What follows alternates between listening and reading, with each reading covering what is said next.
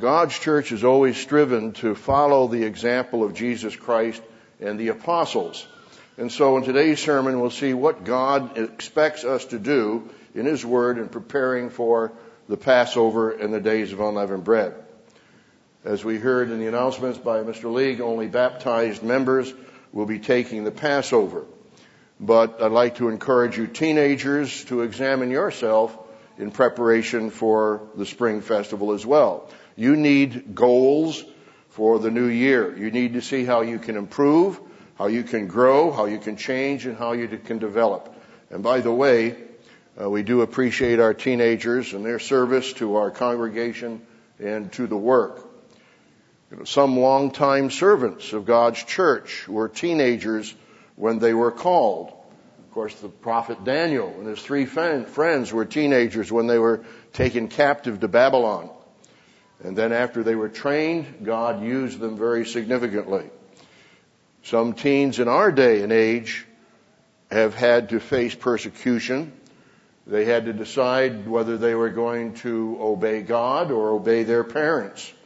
And of course, Ephesians 6:1 says, "Children, obey your parents in the Lord, for this is right."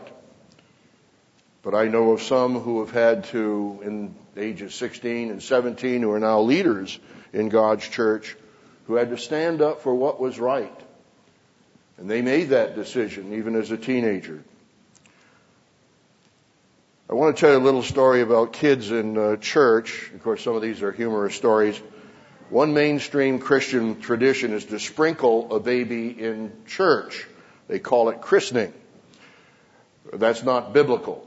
God's church, of course, follows the example of Jesus and the apostles and taking little children up in their arms, laying hands on them and blessing them. We follow that as we've established that as a tradition, following Christ's example. We do that at the annual Festival of Tabernacles in the fall. But in this particular story, after christening of his baby brother in church, Jason sobbed all the way home in the back seat of the car. His father asked him 3 times what was wrong. Finally, the boy replied, "That preacher said he wanted us brought up in a Christian home, and I wanted to stay with you guys." So even the son was able to see that maybe his parents weren't so Christian, even though they were supposedly attending a Christian church. Let's turn to 2 Corinthians, the 13th chapter, as we examine instructions and preparation for the Passover and the days of unleavened bread. This is a general principle here, but a very profound one and very vital to our Christian growth. 2 Corinthians 13:5. The Apostle Paul was being criticized, but he said, "You need to examine yourself." And if you don't have this scripture marked or underlined in your Bible, you need to highlight it. It's certainly a profound instruction that God gives us. 2 Corinthians 13, verse 5. "Examine yourselves as to whether you are in the faith. Test yourselves. Do you not know yourselves that Jesus Christ is in you, unless you are disqualified? But I trust that you will know that we are not disqualified."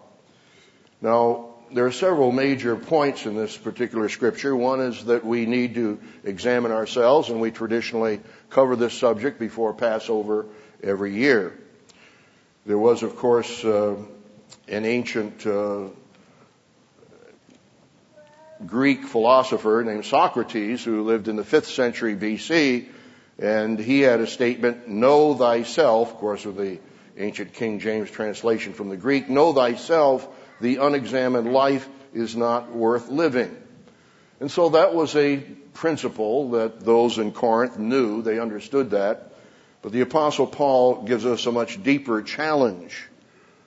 "Know you not that you are in the faith?" And so we have to test ourselves time and time again. We need to know, what faith are we talking about? Faith in this context is a body of belief. Are you in the true body of belief? Have you proven from the Bible the true doctrines that Christ taught and, of course, the apostles taught?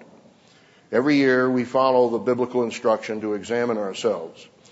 The sermon title today is "Know Yourself and Prepare for Passover." How do we know ourselves?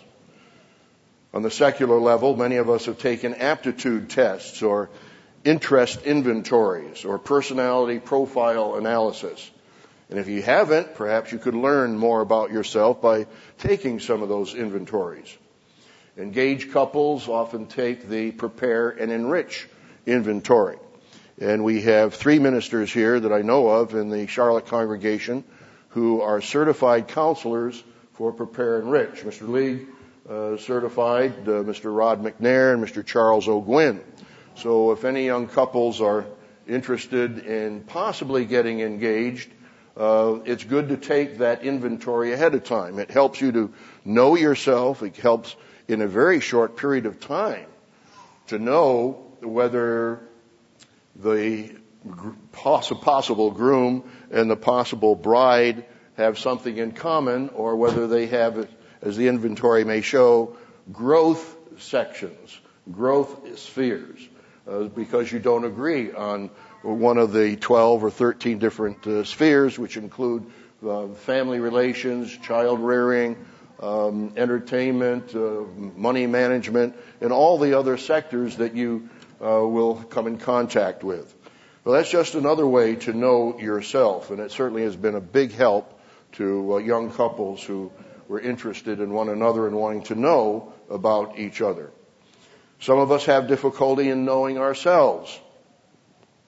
Robert Burns was a Scottish national poet of the 18th century. He described that inability to see ourselves in his poem, To a Louse, interesting title, in verse 8. O would some power the giftie gie us to see ourselves as others see us. Or in English, O would some power the gift to give us to see ourselves as others see us.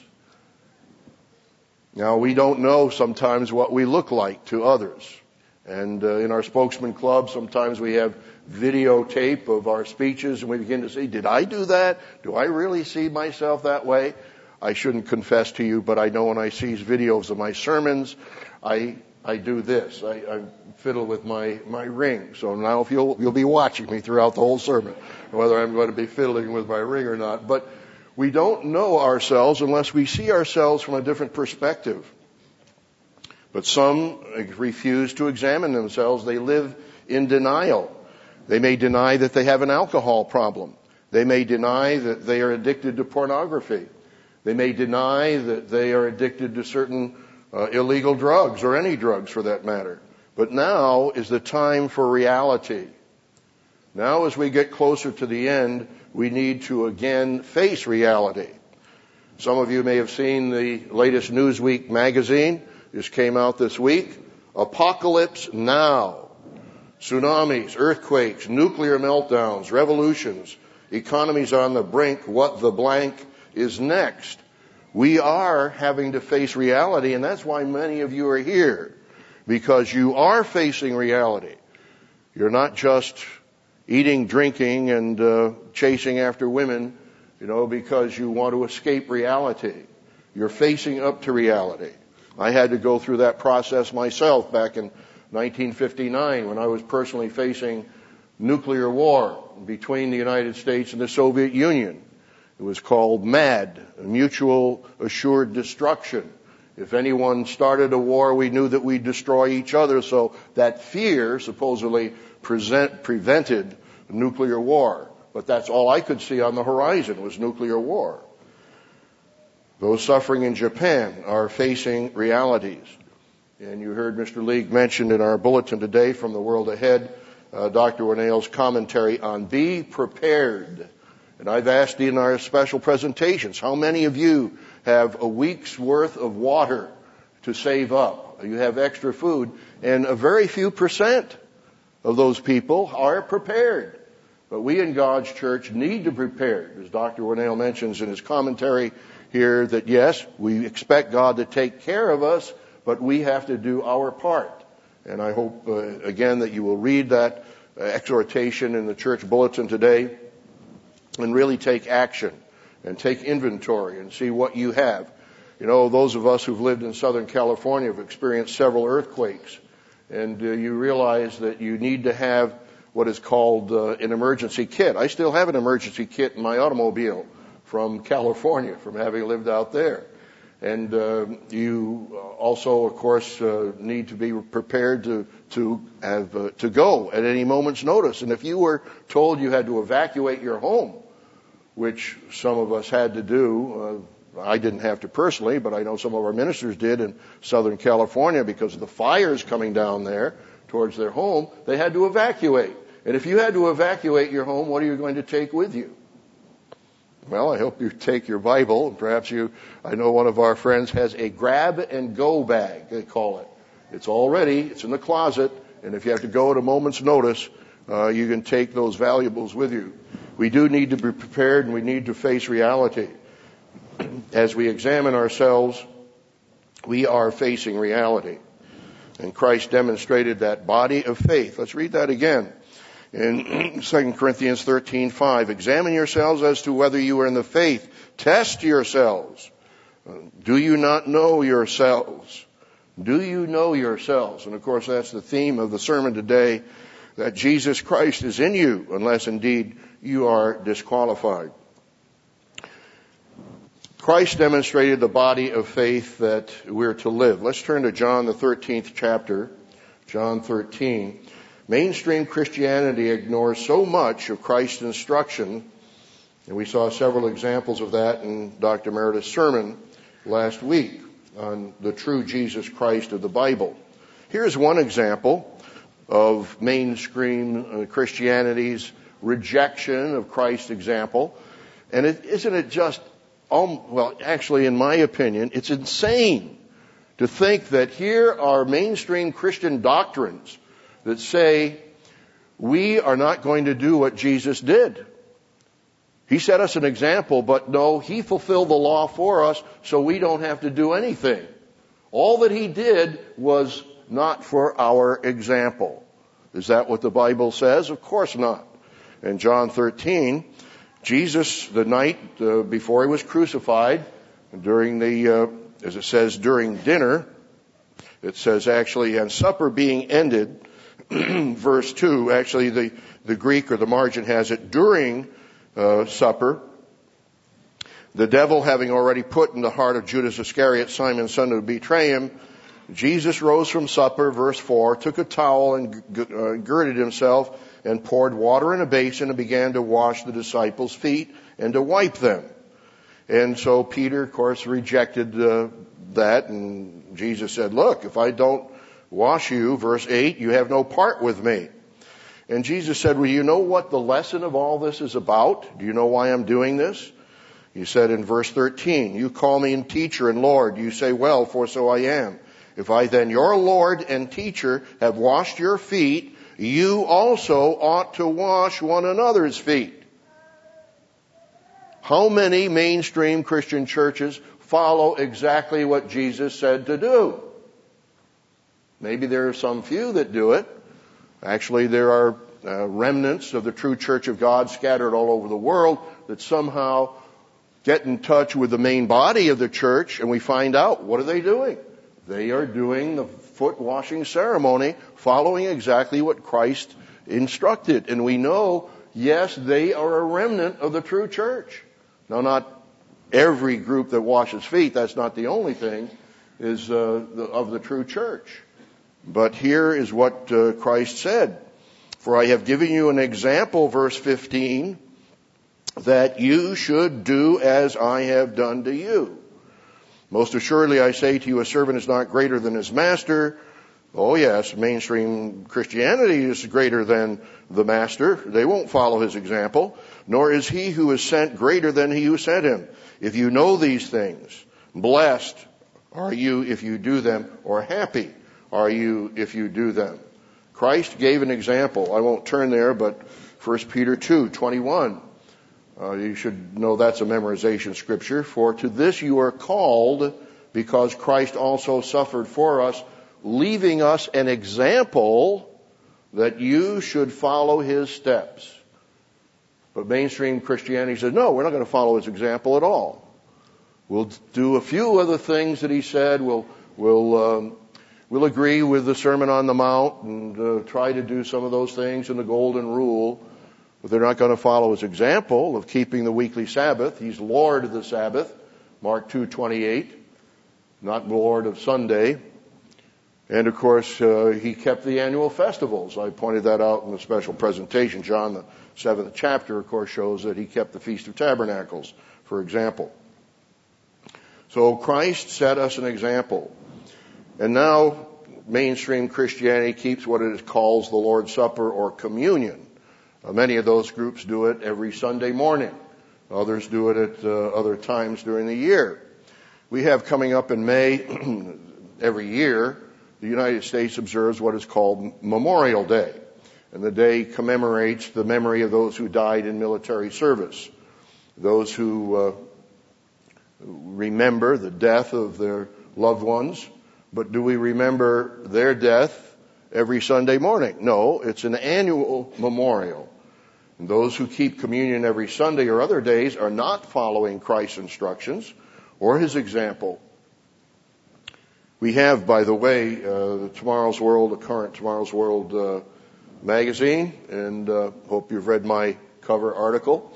I'm going to tell, how many of you have read my cover article on Space Wars? Only 42%. We need to do better than that.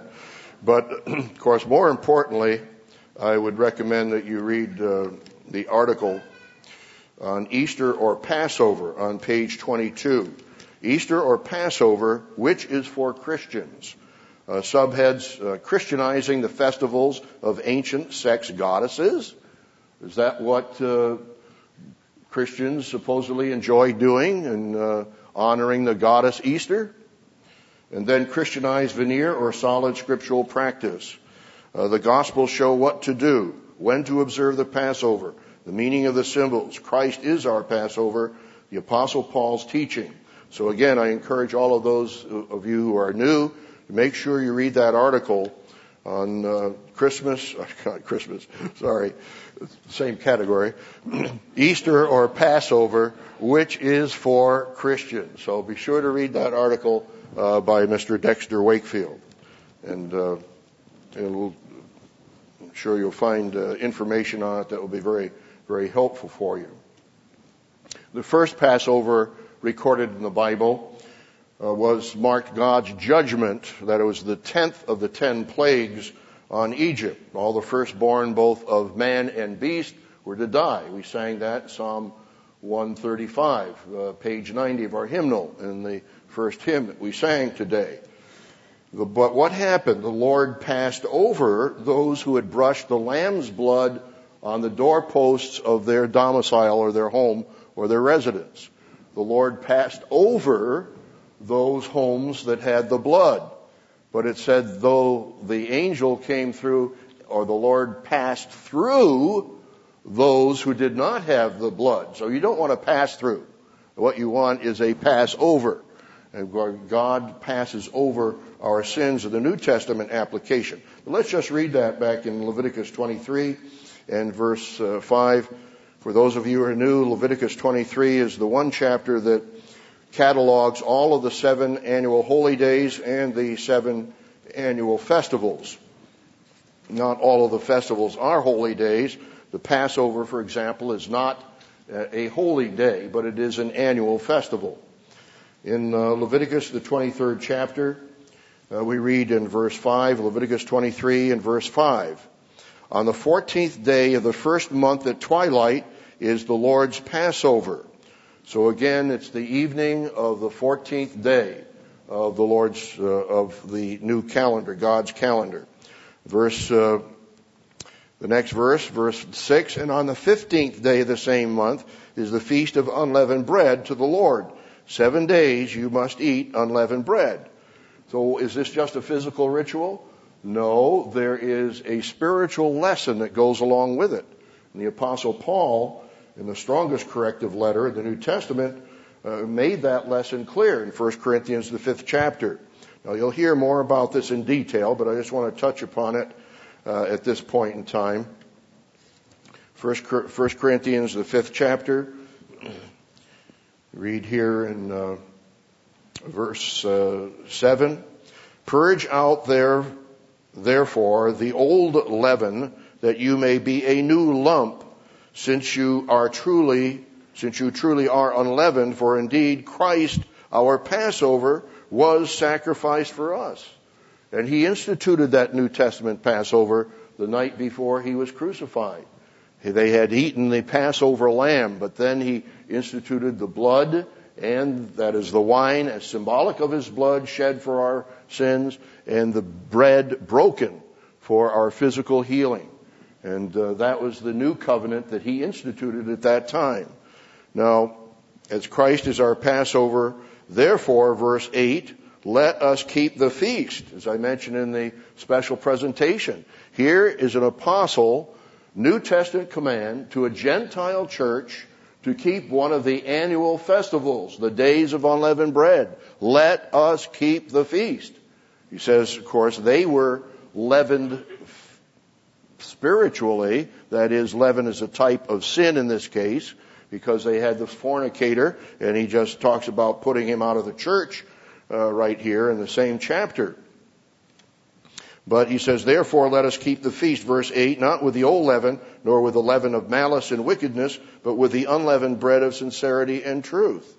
So the very profound lesson, which we'll be rehearsing during the days of unleavened bread, is that one of the lessons of the days of unleavened bread is that we replace human nature with divine nature. We replace the leaven of malice and wickedness with the unleavened bread of sincerity and truth, and that's God's truth. That's one of the most wonderful lessons. Protestantism, Catholicism doesn't know that lesson. It is a process that takes a lifetime. And with God's help, Christ in us, we can change our natures from carnal to godly. And that's why we're all here. It takes a lifetime. And we're supposed to grow in the grace and knowledge of Christ. We'll talk about that perhaps a little later. So he said, let us keep the feast. It's an exact command for the New Testament. Now, I mentioned, read back in Leviticus 23, on the first day you shall have a holy convocation. You shall do no customary work on it. So the annual Sabbaths require that we refrain from our normal work as well. But there's one exception of what you can do on the annual holy days, except for the Day of Atonement. And that is, I'll just read it to you. You can write down the margin and check it later.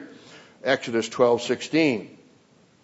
On the first day there shall be a holy convocation, referring to the days of unleavened bread. And on the seventh day there shall be a holy convocation for you. No manner of work shall be done on them, but that which everyone must eat, that only may be prepared by you. So there is a special opportunity that during the annual holy days, God does allow food preparation in a special way. So that's Exodus 12 and verse 16. So the night to be much observed, which is Monday night, April 18th, the evening of the first holy day, the first day of the unleavened bread, we'll be having special dinners all over. By the way, NTBMO is the night to be much observed, and that's back in Exodus.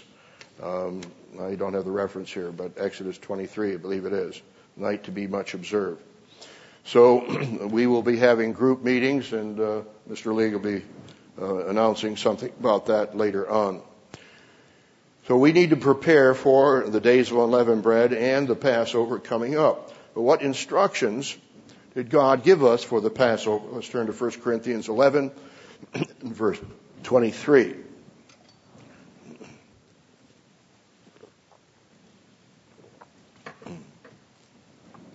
First Corinthians 11 and verse 23.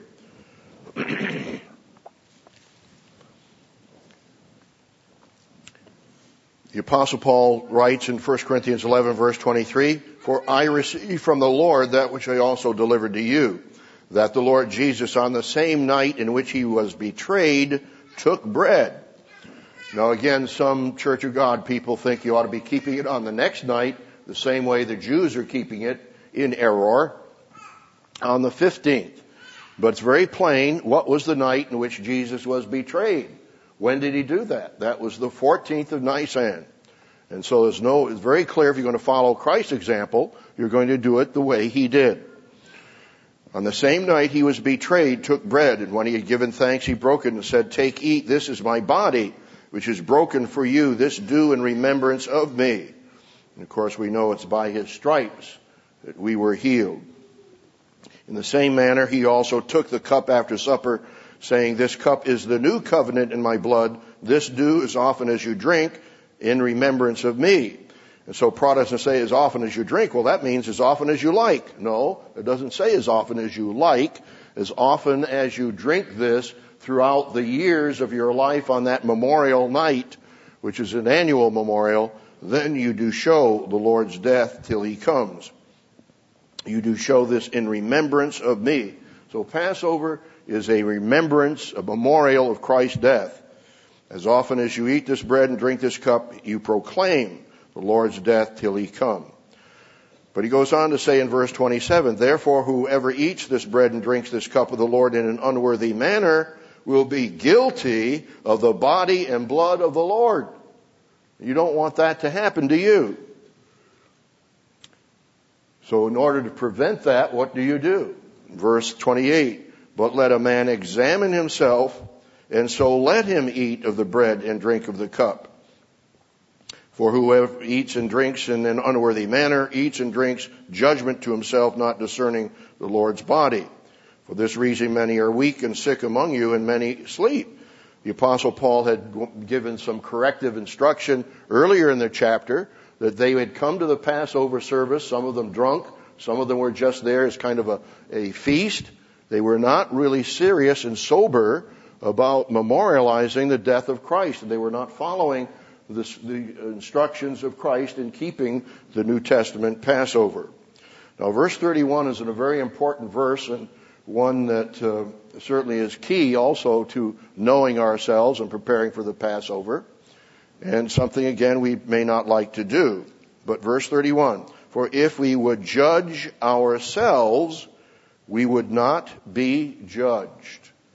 Many of us judge others, even though Jesus said in Matthew 7, "Judge not that you be not judged." We condemn others.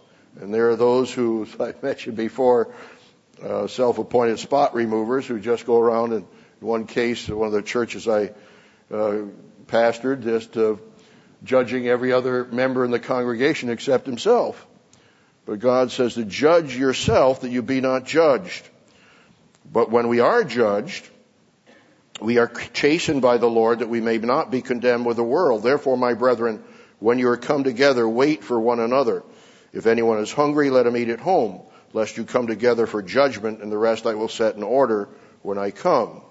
So the Corinthian church had several problems, and the Apostle Paul was trying to get them back on the right track, and so they would be keeping the Passover the same way he was instructing them to do. So we've seen some of those instructions, including let a man examine himself. We have an article in the Living Church News that is April 2009. You can access it on our website, cogl.org, and just put into the search block there, self-examination, key to spiritual growth. And that will help you actually cover some of the points I'm covering in the sermon today. For the remainder of the sermon, let's consider several ways. I have actually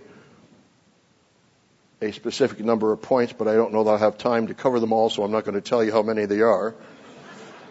But I have several ways to examine ourselves and to know ourselves. Number one, answer the question, who are you?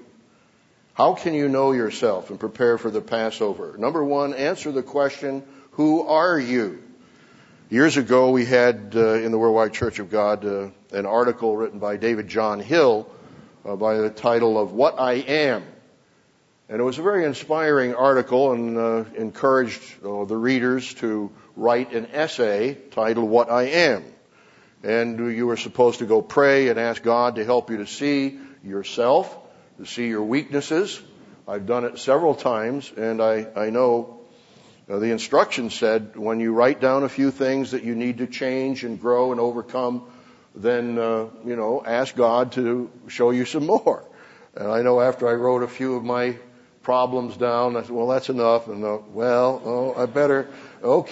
pray and ask God to show me some more and write down some more. Okay, I think that's enough. No, I better go and pray and ask God to show me some more things to overcome. And it was kind of a painful experience, but there's the word cathartic. It was helpful. It was helped me to realize what I need to overcome and what I need to change. And I would encourage you all to write an essay, What I Am. I think I started mine off, I know in one of the times. Who am I? I am Richard F. Ames, son of Alice May Hayes Ames and George Franklin Ames. And I am a begotten Son of God, and I am a bondservant of Jesus Christ. I know who I am, and all of you need to know who you are as well.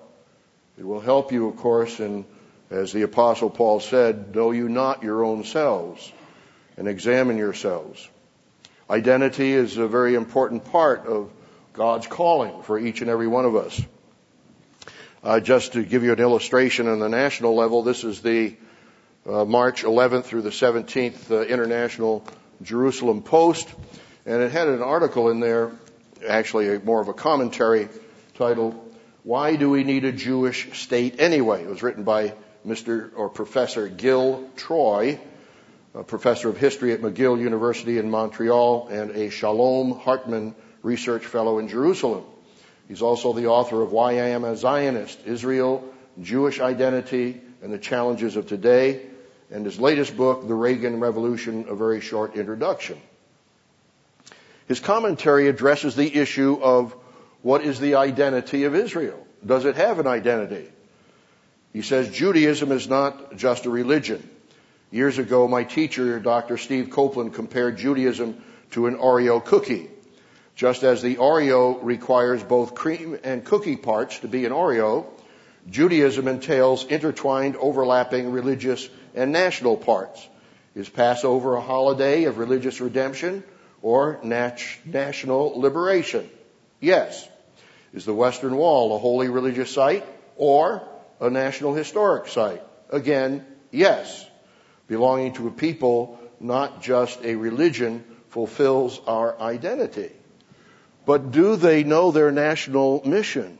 Do they really know their identity? They can look back in history, they can read the Bible, but when you go to Israel today, only about 12% of the population in one poll are deeply religious Jews in Israel. The rest are more secular.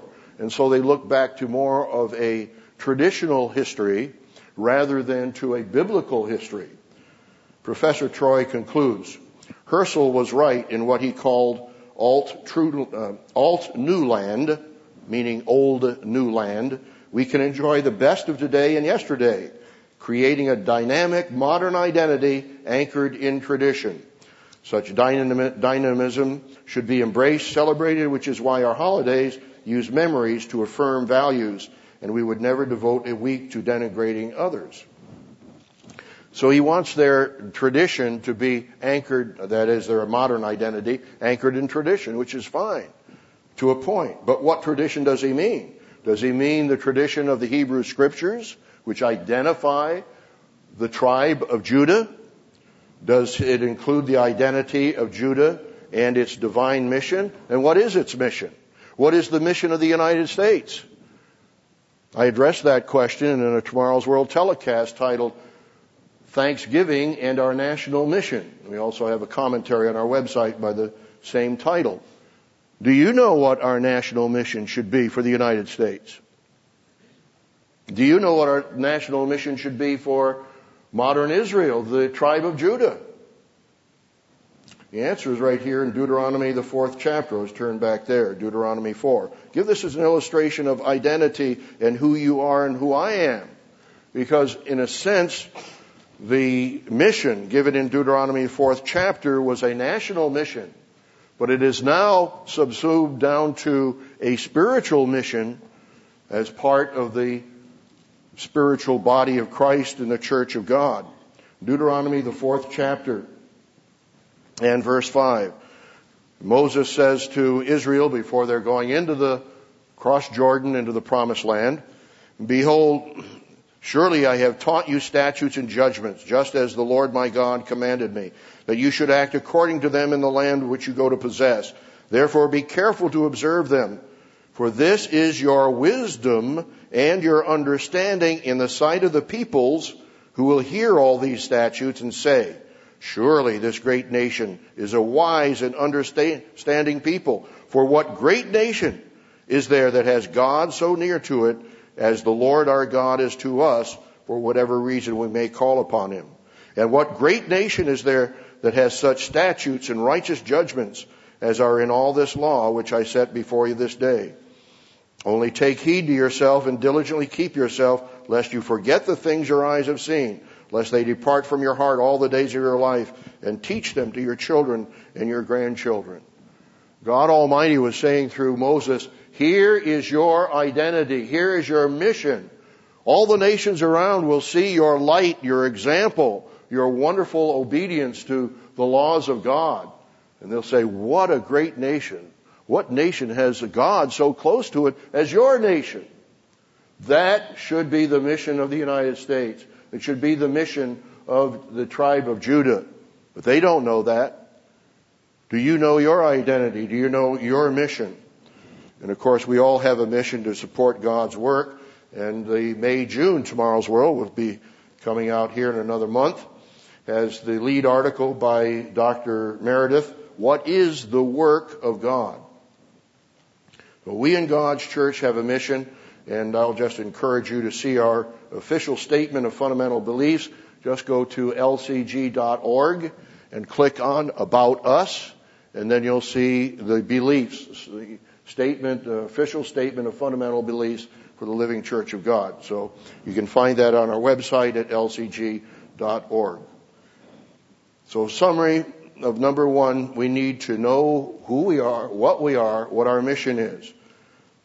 Number one, in examining ourselves and preparing for the Passover, is to answer the question, who are you?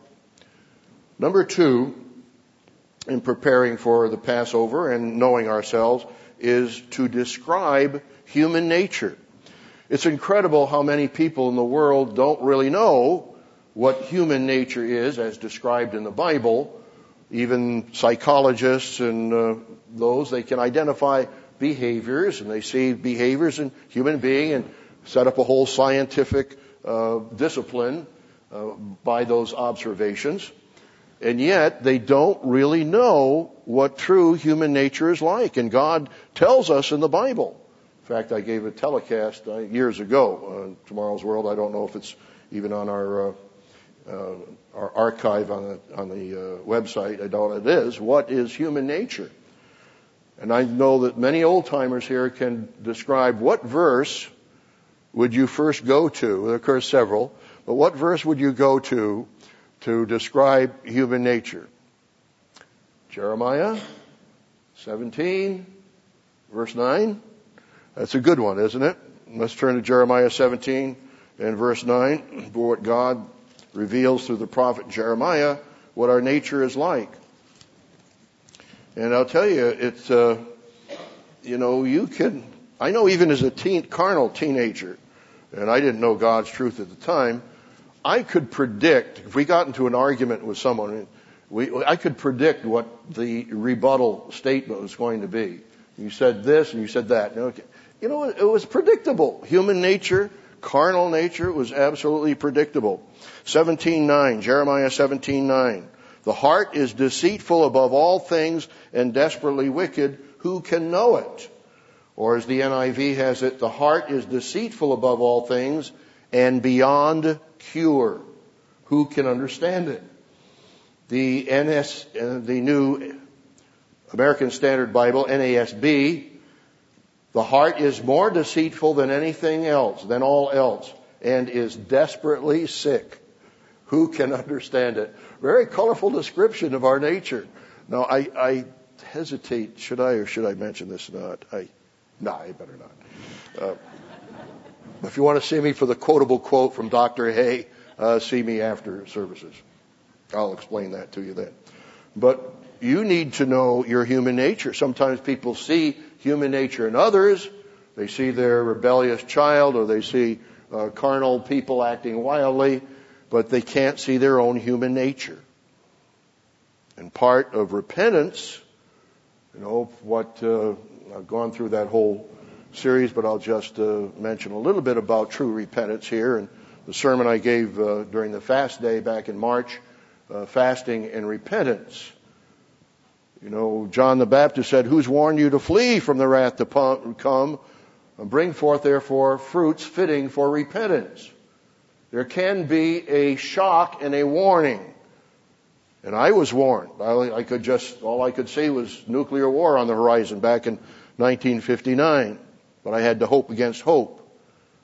So the first step might be a motivation to change because you realize danger, judgment is coming.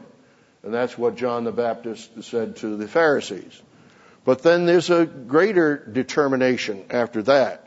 And that is to see what you need to change. What sins have I committed?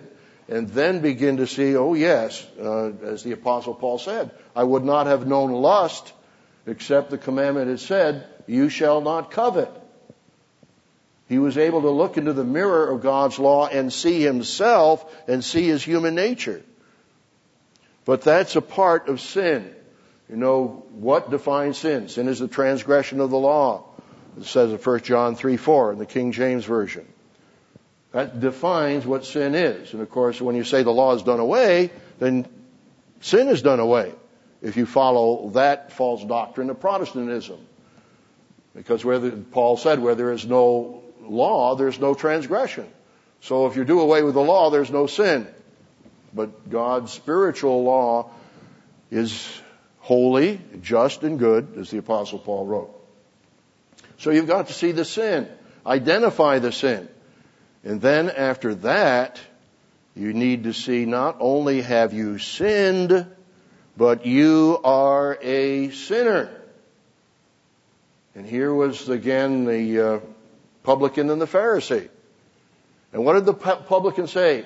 The Pharisee said, I fast twice in the week, I give tithes of all I forget, all I get, but the publican would not even lift up his eyes. He said, God be merciful to me, a sinner. And he beat upon his breast. The Greek word is that is the definite article. He didn't say, God be merciful to me, a sinner, just like all my other friends are all sinners. So you justify yourself by putting yourself in the whole group of sinners. God be merciful to me, the sinner. He looked at the responsibility of his own sins. And Jesus said he went down to his house justified more than the other. So you've got to see not only have you sinned. We had baptizing tours in the earlier years when we didn't have that many congregations. And we would often ask people who requested counseling for baptism and say, I would ask this one lady, what do you think about your past life? Oh, I've been good all my life. Did you ever do anything wrong? Well, I think I may have stolen an apple one time.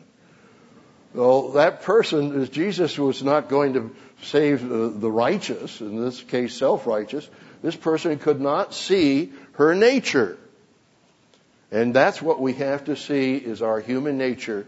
And you can read, of course, Job, the 42nd chapter, in which he said, I have seen you by the hearing of the ear, but now my eye sees you. Wherefore, I repent, I abhor myself, and repent in dust and ashes. He finally saw his own nature in comparison to the glory and the power and the creative power of God Almighty. So what is your human nature like? Let's turn to James, the first chapter, James 1. See, I might get through the first 2 or 3 of these points before we conclude. We're not concluding right now, though, by the way. James, the first chapter, and verse 21. Can you see yourself in the mirror of God's law? James 1, verse 21. Therefore lay aside all filthiness and overflow of wickedness, and receive with meekness the implanted word which is able to save your souls. Be you doers of the word and not hearers only, deceiving yourselves. So one can deceive himself. And there are individuals whom we may try to help. As I talked about those who are in denial, you've seen some of the television scenarios of intervention where a whole family will try to help dad because he's an alcoholic, but he's denying it, and all the family try to say, look, Dad, this is how you lost your temper. You got really angry, and the boss at work says you're not really performing up to speed, and they try to help him to see himself. But you can deceive yourself. So be you doers of the word, so you will not be deceiving yourselves. If anyone is a hearer of the word and not a doer, he's like a man observing his natural face in a mirror. Verse 24. For he observes himself, goes away, and immediately forgets what kind of man he was. But he who looks into the perfect law of liberty and continues in it is not a forgetful hearer, but a doer of the work. This one will be blessed in what he does. So we've got to come to the point where we see our own human nature. And sometimes we have blind spots, spiritual blind spots. The Webster's Dictionary gives this definition of a blind spot. The point in the retina not sensitive to light, where the optic nerve passes through the inner coat of the eyeball. And I know when I was taking science classes decades ago, you did this one little experiment to locate the optic blind spot. And what you do is you put 2 pencil points directly below you, and you cover one eye, and if the other eye is in direct line with that dot, it will disappear because it's right in line with the blind spot, which is the optic nerve passing through the inner coat of the eyeball where the retina is not sensitive. So there's the physical blind spot. But the dictionary goes on for spiritual or psychological blind spot, an area in which one fails to exercise understanding, judgment, or discernment. In other words, we all may have blind spots. You think you're doing good and everything's going well for you, but there's this one little section of your life that you can't see, but others see it. We refer to it as a spiritual blind spot. So we need the courage to examine ourselves and to ask others for an evaluation from time to time. And it's something I just don't like to do. But I did, knowing I was giving the sermon today, did muster up the courage to ask my wife last night at dinner, honey, if there's something that needs to be changed in me, what do you see in me that needs to be changed? Anyway, she was kind and told me something that needed to be changed. It was my turn. So, well, hon, she said, she asked me, she said, is there something, Dick, that you want, I need to change in my life? Well, and I told her something. It wasn't too profound. So she asked me a second, well, is there something else I need to change? So that was very encouraging. But we do need to let others help us to see our blind spots and see, yes, there are areas in which I need to change. And sometimes they're very serious and sometimes very profound. And of course, the Apostle Paul, I won't turn there, but you can read that section, Romans 7, verses 13 through 24, where he says, "O wretched man that I am, who will deliver me from this body of death?" So that part of repentance has got to come where one person comes to see himself or herself and realize, I am human nature, and I need to change from the jealousy, lust, greed, selfishness, into God's nature of divine love. And of course, as I mentioned, Job said, I abhor myself and repent in dust and ashes. So you need to see your own human nature, be able to understand it, and realize it's a motivation to change. So number 2, in examining ourselves and knowing ourselves, is describe human nature. Number 3 is a desire to change and overcome.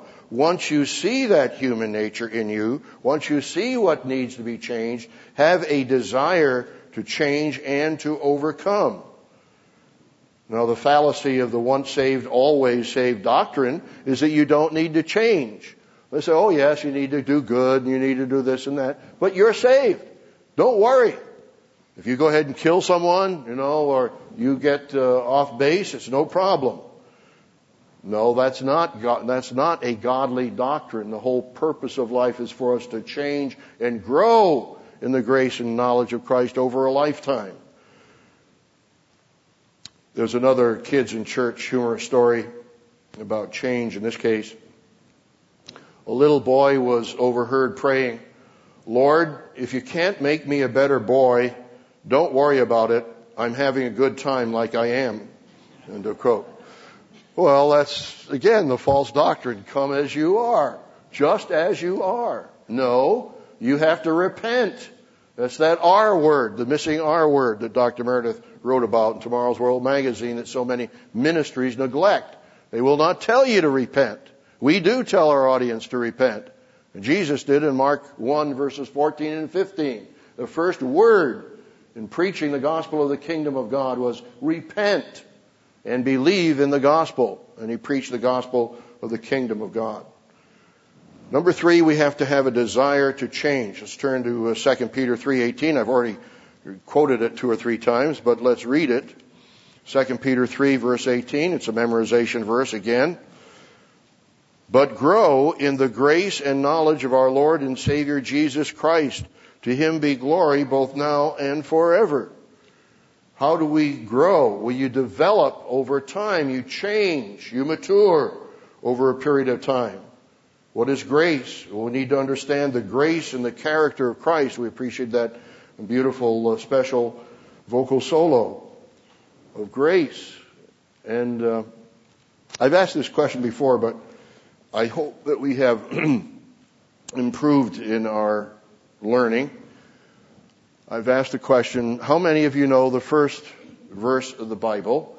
In the beginning, God created the heavens and the earth. Now, how many of you know, there's another survey here, how many of you know the last verse of the Bible can quote it?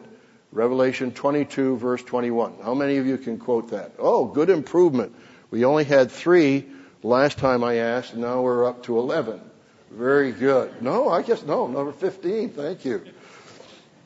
The grace of our Lord Jesus Christ be with you all. The last verse of the Bible. Just an awesome, comforting, a reassuring promise that God gives us. The grace of our Lord Jesus Christ be with you all. His favor, His mercy, His blessings upon you. We have to grow within that framework of grace and favor and the character of Christ. And so when we have to change and overcome, we need to understand 2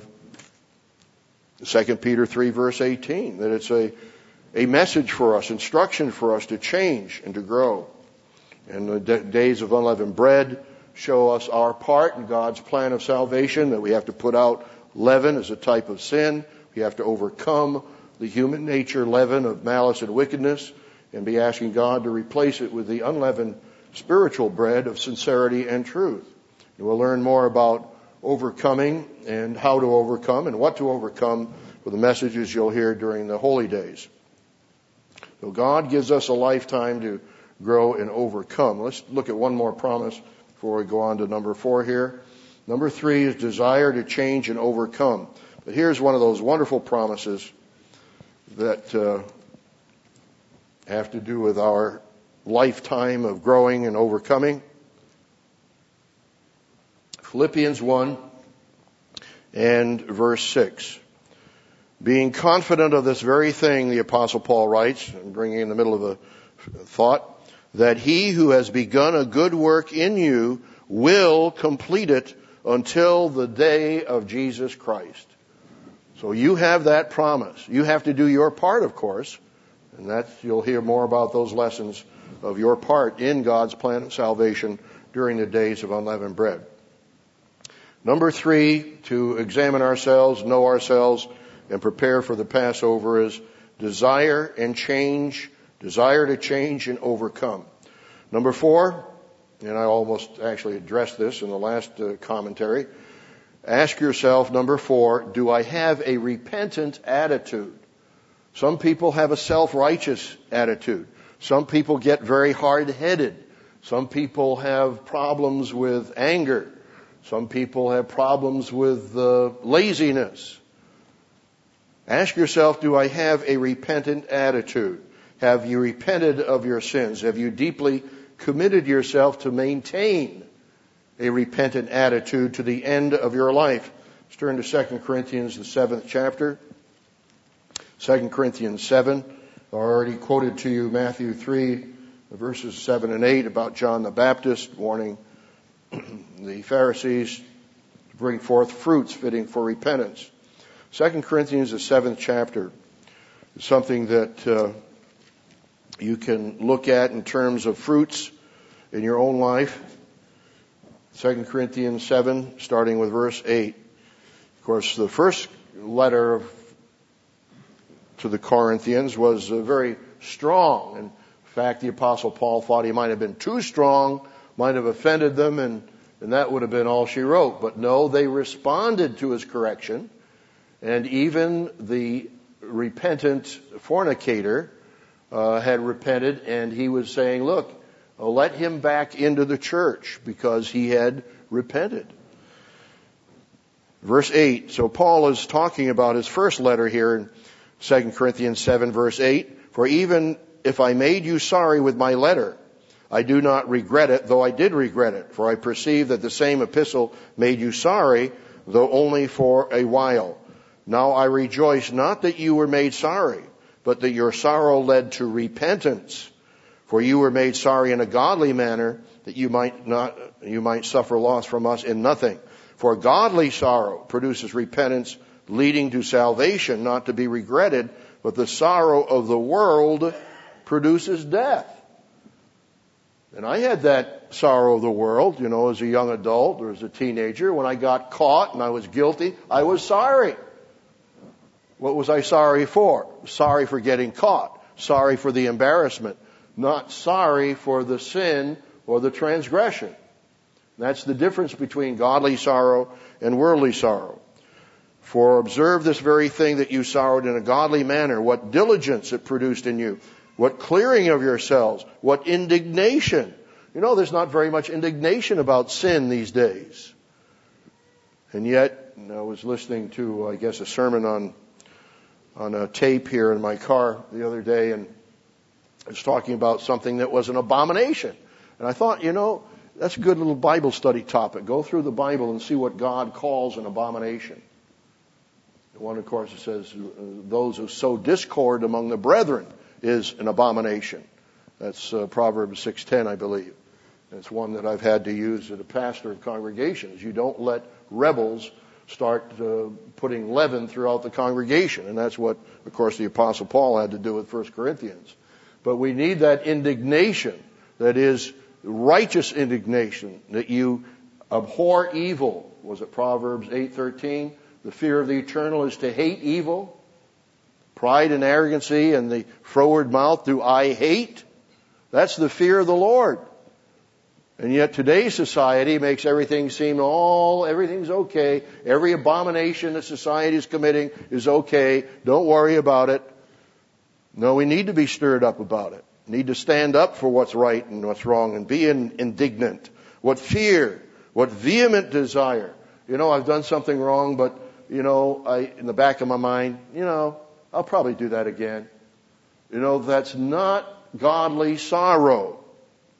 Godly sorrow is, I will not do that again with God's help, and I will desire to do just the opposite. I will try to do the positive and, again, reject the negative. What zeal, what vindication, all these things you prove to be clear in that manner. So the Corinthian church had those godly fruits of godly sorrow. We have to ask God for that gift of repentance. Years ago, when China was afflicted with incredible poverty, even major populations are now, even though they're prospering in many of the urban areas, One minister asked, have you shed a tear for China? It got my attention. Are we concerned for other human beings in other parts of the world? Of course, we heard in the sermonette, if you have the opportunity, you want to visit some of our brethren in other parts of the world.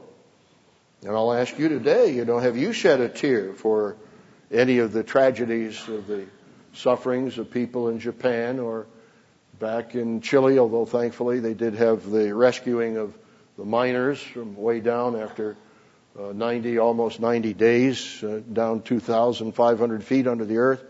We have to be concerned, and our prayers make a difference. That's why God tells us to give intercessory prayers for others in 1 Timothy, the 2nd chapter. It is to pray for kings and magistrates and those who are in authority, that we may live a godly life in all peace and godliness. Let's turn to 1 John, the 1st chapter, 1 John 1.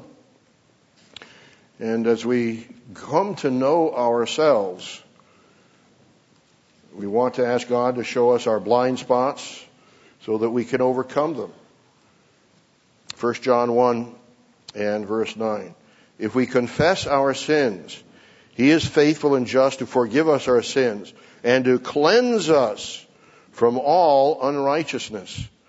If we say that we have not sinned, we make Him a liar, and His word is not in us. And just again, wonderful promises that God gives us here in His word. And it says in verse 7, if we walk in the light as He is in the light, we have fellowship with one another, and the blood of Jesus Christ, His Son, cleanses us from all sin. So if we have a repentant attitude, we acknowledge our sin, we express sorrow for our sin, we ask forgiveness of our sin, as it says there in 1 John 1:9, then we can have the faith that God will forgive us our sins. Number 4 is ask yourself, do I have a repentant attitude? Number 5, ask yourself, do I pray every day? During the past year, have you let a day go by without praying? King David, of course, prayed 3 times a day. Psalm 55, verse 17, evening, morning, and at noon will I pray and cry aloud to you. And of course, Daniel 6:10, got down on his knees 3 times a day. If you let a day go by without praying, you've transgressed the first commandment. You shall have no other gods before me. You had another God that was more important than you getting down on your knees and acknowledging your Creator who gives you every breath of life you breathe. And you need to repent of that and ask God's forgiveness and say, I will never do that again unless I'm unconscious in a hospital bed somewhere. I will pray to you every day. You don't let one day go by without praying. And I know I've mentioned to you before how years ago when Dr. Meredith, as one of the theology professors at Ambassador College, said, look, you young men, those of you who are training, you need to pray on your knees a good half hour a day. And but I kept that up. I don't know how many years I kept it up. And if I had not, I wouldn't be here today. Because with all the trials and tests and temptations that come along, unless you are close to God, you're going to go astray. And there are many who have, to use a common Protestant word, backslid, over the years. We're just thankful that some who were in the Worldwide Church of God and have not attended church for 20, 30, and even 40 years are now as lost sheep coming back into the body of Christ. And that is so inspiring, so encouraging. And we want to welcome you if you've been in that category. As we want to love one another, and yet we pray for one another. But ask yourself, do I have a repentant attitude? Do I pray every day? And of course, 1 Thessalonians 5, verse 17, I won't turn there. Pray without ceasing. It has to be an attitude that you are close enough to God that you can pray any time. I've told you the times when I've just had to say, help! It was, I didn't have to think twice about praying to God when I wanted help in an emergency situation. But we want to try to follow the outline prayer in Matthew 6, verses 9 through 13. When we start our prayer by honoring God, our Father who's in heaven, hallowed be your name. We honor God. See, it's not on yourself that you begin with. You're honoring the Creator who has all power in the universe. He's omnipotent, all-powerful, omniscient, all-knowing, omnipresent through His Spirit, Psalm 139. And you honor God and you honor Christ because you're coming to the Father's throne through the name of Christ. And then you conclude, yours is the kingdom, the power, and the glory forever. So you start your prayer focusing on God, and you conclude your prayer focusing on God. And in the meantime, you focus also on the outline prayer, your kingdom come. Why does God's kingdom need to come? Japan, nuclear fallout, you name it. False religions, all kinds of wars and despotic torture and evils and wickedness all over the world. You know, it just seems that do you let a day go by? Because if you're watching, as we heard earlier, if you're watching, then of course you realize there is a need for God's kingdom. And I don't know, maybe there's a day that goes by when I don't say your kingdom come, but I know I've been saying, I think I said it about 4 or 5 times yesterday, your kingdom come, and last night and this morning. Why does God's kingdom need to come? Hopefully you know the answer to that internally, emotionally, and you want it with all your heart. And of course, that's near the very end of the next to the last verse of the Bible, which is, even so, come, Lord Jesus. You want the Messiah to come. And you have reasons for it. So ask yourself, do you pray every day? And then, of course, there's the promise of Matthew 7:7. I didn't realize that someone brought this out in the sermonette, so it's not, I don't give myself credit, someone else. ASK. Ask and you shall receive. Seek and you shall find. Knock and it shall be opened unto you. So you follow the ASK pattern sometimes in praying. God's promises do work. And number 5, ask yourself, do I pray every day? And remember Hebrews 4:16, let us therefore come boldly to the throne of grace that we may obtain mercy and find grace to help in time of need. Well, we'll go ahead and take a couple more, seeing it's not midnight yet. Number 6, do I read the Bible every day? The Bible reveals the mind of God. Let's turn to 2 Timothy 2:15. 2 Timothy 2:15. And again, the King James has the word study, and I think sometimes we've misused it. It can be applied to study, but the New King James has diligence. 2 Timothy 2 and verse 15. Be diligent to present yourself approved to God, a worker who does not need to be ashamed, rightly dividing the word of truth. And of course that means that you study the Bible, you're applying the Bible honestly and sincerely and daily. And again, where was it? I was reading it just the other day. I was listening, I guess, to one of my old sermons years ago. I thought it was the commentary on Thanksgiving and our national purpose. Where I made the comment. I was just listening to it on our website. It's an audio commentary in this case, both audio and text. And I made the comment that our nation used to be a moral nation when it was a Bible reading nation. And now we're not so much of a Bible reading nation. I was reading one survey just recently that in England, 1/3 of churchgoers admit they did not read the Bible at all in 1 year's time. 1/3 of churchgoers didn't read the Bible in a whole year. And yet I'm encouraging all of you to read the Bible every day. Dr. Meredith has encouraged you to do the same. And we have, of course, the free Bible study course, the online Bible course, and then we have the hard copy. And just absolutely a rich, inspiring Bible study course. And if you haven't really studied it or subscribed to it, I encourage all of you to do it. Even if you just do one question or two questions a day, Remember, Jesus said, John 6:63, the words that I speak unto you, they are spirit and they are life. Remember the Bereans in Acts 17:10. They searched the scriptures daily to find out whether these things were so. So number 6, in order to know yourself, read the Bible every day. Ask yourself, am I reading the Bible every day?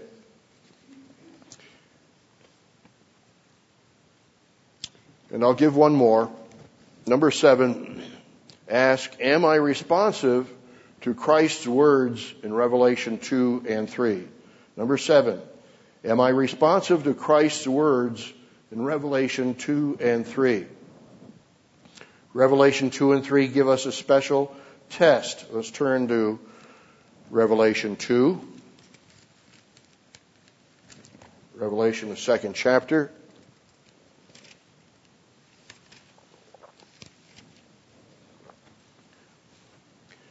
Now you notice that there are 7 churches. It was on a mail route.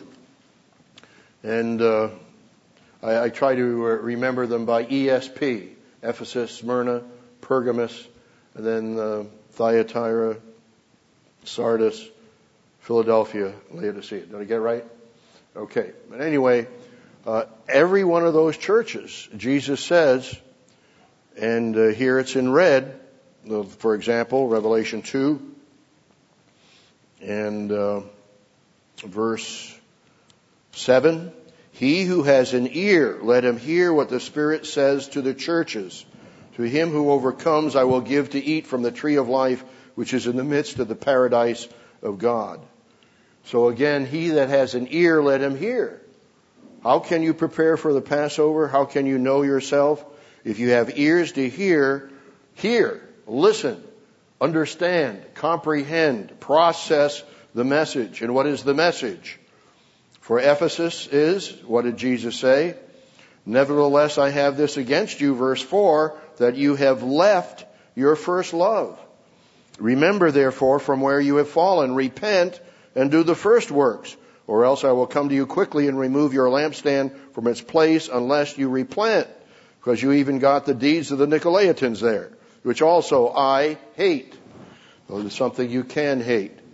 So let's understand that all of these attitudes are current in the church age at all times, although one attitude will prevail depending on the particular era. Mr. Herbert Armstrong wrote it up this way in his book, The Incredible Human Potential, page 158.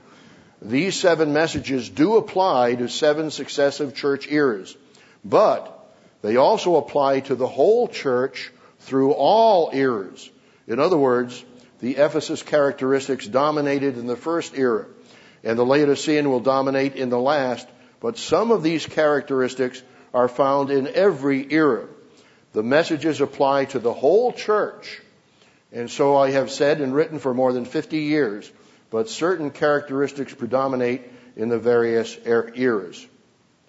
So, brethren, I encourage you to look over each one of these. Have you left your first love? Some of us have been around for a long time, and we get to taking things for granted.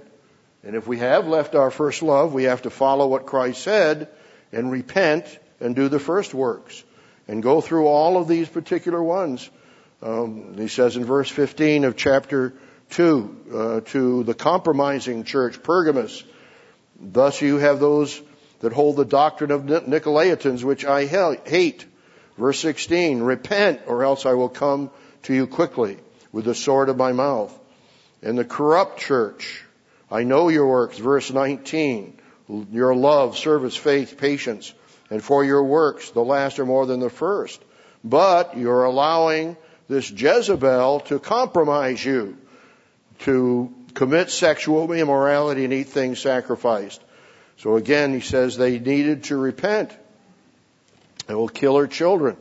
And so again, number 7 is to read over Revelation 2 and 3 and be responsive to Christ's words in those chapters. So we briefly examined 7 different ways to know ourselves and what will be the result of your self-examination. In some cases, you'll say, I can't do all that. This is overwhelming. This is too much for me. I can't do all that. If you feel that way, it should be a motivation more so to take the Passover, because you realize just how inadequate you are and just how much you need the sacrifice of Christ, how much you need God's forgiveness, how much you need His grace and His patience. So be thankful in a positive way as you look back over the past year. Be thankful for the positive interventions that God has given for you and the blessings He's given you. So as you examine yourself, you can also count the positive things. And if your wife has told you, honey, you actually are a little more patient this year than last year, you can count that as a blessing. And count the things that have been blessings from God, His intervention. And as a result of your self-examination, you will see those character flaws, character weaknesses. You'll see how far short you've come of your goals, your responsibilities, and your progress in overcoming. Then you'll more deeply appreciate God's patience and His mercy. You will then desire more earnestly to take the Passover. Jesus said, with desire, I have desired to take this Passover with you. So those of you who are baptized will need to examine yourselves and have that desire. Those of you who are not baptized, you still need to examine yourselves and set goals for the new year. And if some of you are still deeply wanting to be baptized, of course you'll need to see Mr. Bob League and set up counseling with him. Because the Passover, in a sense, is a rededication of what you decided at baptism. Baptism is a total commitment. It's the time when you've given your life totally to God and to Christ, and you love Christ, as He says in warning us in Luke 14, that you love Him more than you love husband, wife, children, parents, and your own life also, or you cannot be my disciple. So that is the greatest commitment, is at baptism. Then Passover is just a renewing of that commitment that you made at baptism. So if you do want to counsel, you can see, of course, Mr. League. He may not be able to process everyone before the Passover this year, but maybe so. And of course, to make sure that you've counted the cost and that you really are ready. So after you have examined yourself, take the Passover in faith. Take the Passover with deep appreciation for the blood that cleanses us from all sin. And remember what Paul wrote. But let a man examine himself, and so let him eat of the bread and drink of the cup. The result of self-examination and knowing yourself should motivate you to more deeply and more with thanksgiving take the Passover in faith. So brethren, know yourself and prepare for the Passover.